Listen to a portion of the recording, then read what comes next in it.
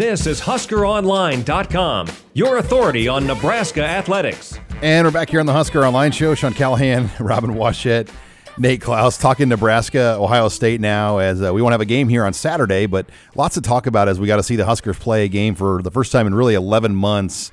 Unfortunately, came on the short end of the stick against Ohio State, but a lot of things to like. The defense in general, showed some areas of improvement. They were able to get one turnover in that game, if I'm not mistaken. It was 2-1. Ohio State won the turnover battle.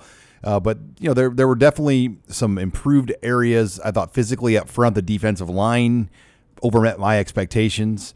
I thought Will Honus played a really solid game from all things. Caleb Tanner flashed at times.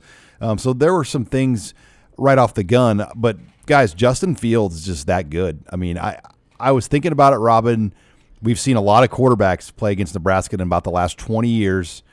Can you think of one quarterback? Like we saw Josh Allen, who starts for the Bills. Would you take Justin Fields or Josh Allen right now? Well, as college quarterbacks, because no. If you were the Bills right now, would you keep Josh Allen, or do you think Josh Fields is a better player? Josh Allen's playing some pretty good ball right now. Well, I know he is, but I think Justin Fields could be that good. I mean, Justin Fields is a top 5 pick right now if he keeps playing the way that he is right now. Nebraska's defense, in my opinion, did everything that it had to do to win that game. They made Ohio State relatively one-dimensional. First half, Ohio State was only averaging like three some point whatever yards per carry on the ground, and they forced Justin Fields to beat them. Well, Justin Fields is pretty good, and so it's not the best plan, but it was the only plan that was going to work. Justin Fields just proved why he is, a Heisman frontrunner going into the season. He was perfect on every pass, and because of Ohio State's playmakers on the outside, Nebraska had to play so far back that it was just shooting fish in a barrel for him. And it was, 15-yard out routes were wide open, and Fields was just nailing them and just making the right play time and time again.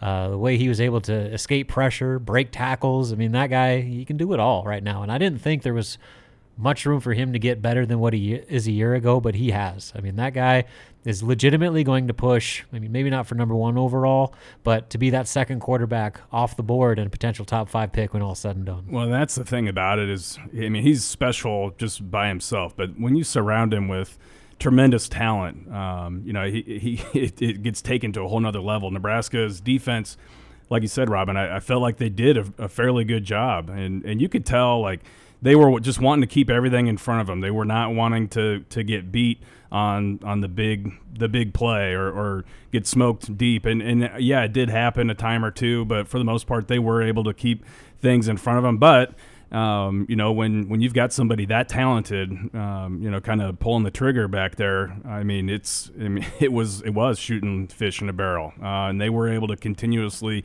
move the ball down the field, by taking what Nebraska was willing to give them. And it's luckily for Nebraska, they're not going to face another quarterback quite like that, this year. I still think that there's plenty to like about Nebraska's defensive performance and some flashes from certain players on really all 3 levels. Robin, you might have Fields and Lawrence both in New York next year. Yeah, we'll see.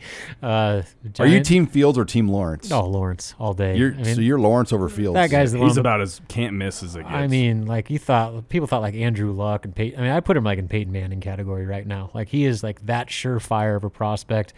He's unbelievable. Joe Burrow, I think, is trending in that way too. Yeah.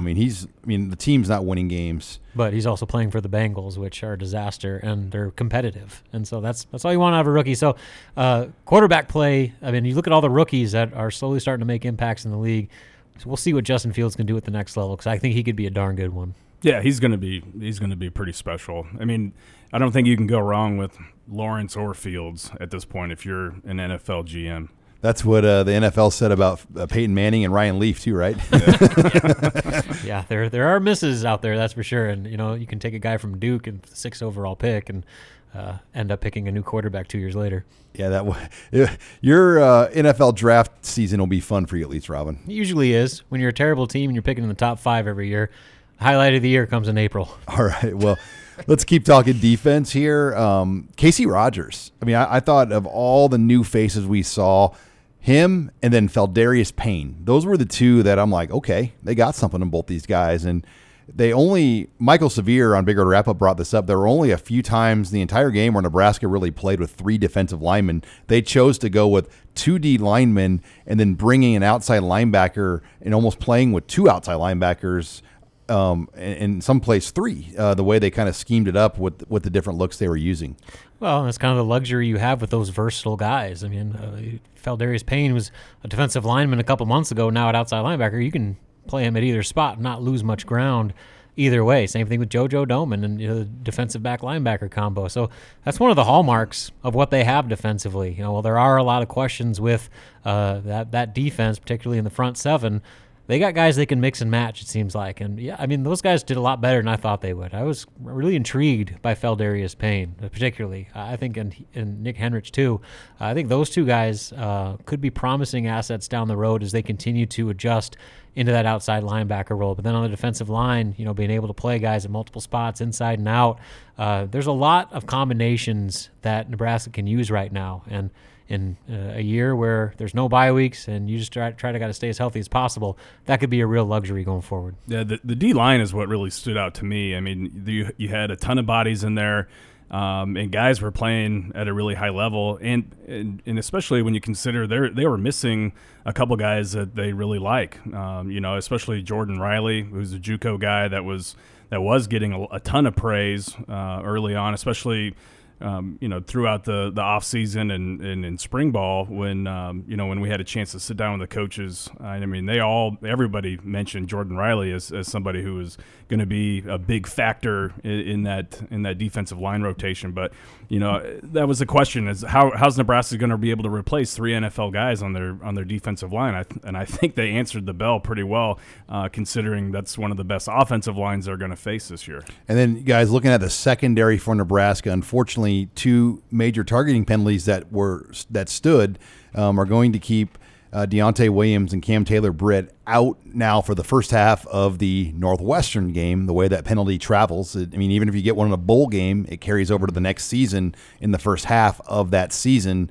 So I'll never forget Nathan Geary when he got his. It was like in the final 10 seconds of the first half, or it was like in the last and so he didn't have to sit out the first half of the next year, when that was the year. I'm trying to think. That was the year he didn't play in the bowl game the next year. Was that 15? The good season for Mike Riley, 16. Yeah. So he got it in the UCLA 15 game, but luckily it happened like in That's right. But yeah, it's a tough penalty. Nebraska will be without those 2 guys, and that was another reason why I think they really wanted this Chattanooga game. Oh, for sure. To burn the suspension on that game. You're okay missing those 2 guys against Chattanooga. No disrespect to the Mocs, but that's the reality. You'd much rather have those guys ready to roll for Northwestern. But I thought that, I'm a real big fan of Joel Klatt. And his rant that he had after those penalties was spot on in a lot of sense where, college football, what are we doing right now? What do you want players to do, especially defensive players, when it comes to tackling? You want them to play this physical element of football, but even incidental contact where it glances a helmet, that's a penalty that not only is going to cost you a first down or yardage, it's kicking you out of the game and potentially for a half of the next game after that. So it is such a severe penalty with zero room for interpretation from the officials. It should be a play that should be reviewed, and you should be able to make a determination on intent. You can clearly see there was a difference between Cam Taylor-Britt and Deontay Williams, and you could probably issue different penalties as a result of that. Yeah, I couldn't agree more. I think there's got to be varying levels of targeting, kind of like in the NBA where you've got a flagrant or in basketball where there's a difference between a normal foul and a flagrant foul. I think that that's something that's got to change, and hopefully sooner than later. All right, when we come back, Robin Washett and I are going to talk Nebraska basketball. Since we don't have football this week, still lots going on with basketball. We're waiting on a schedule, a multi-team event that will take place in Lincoln, as well as an update on 5-star recruit Bryce McGowens, who Nebraska continues to sit very pretty with. That's all next here. You're listening to the Husker Online Show.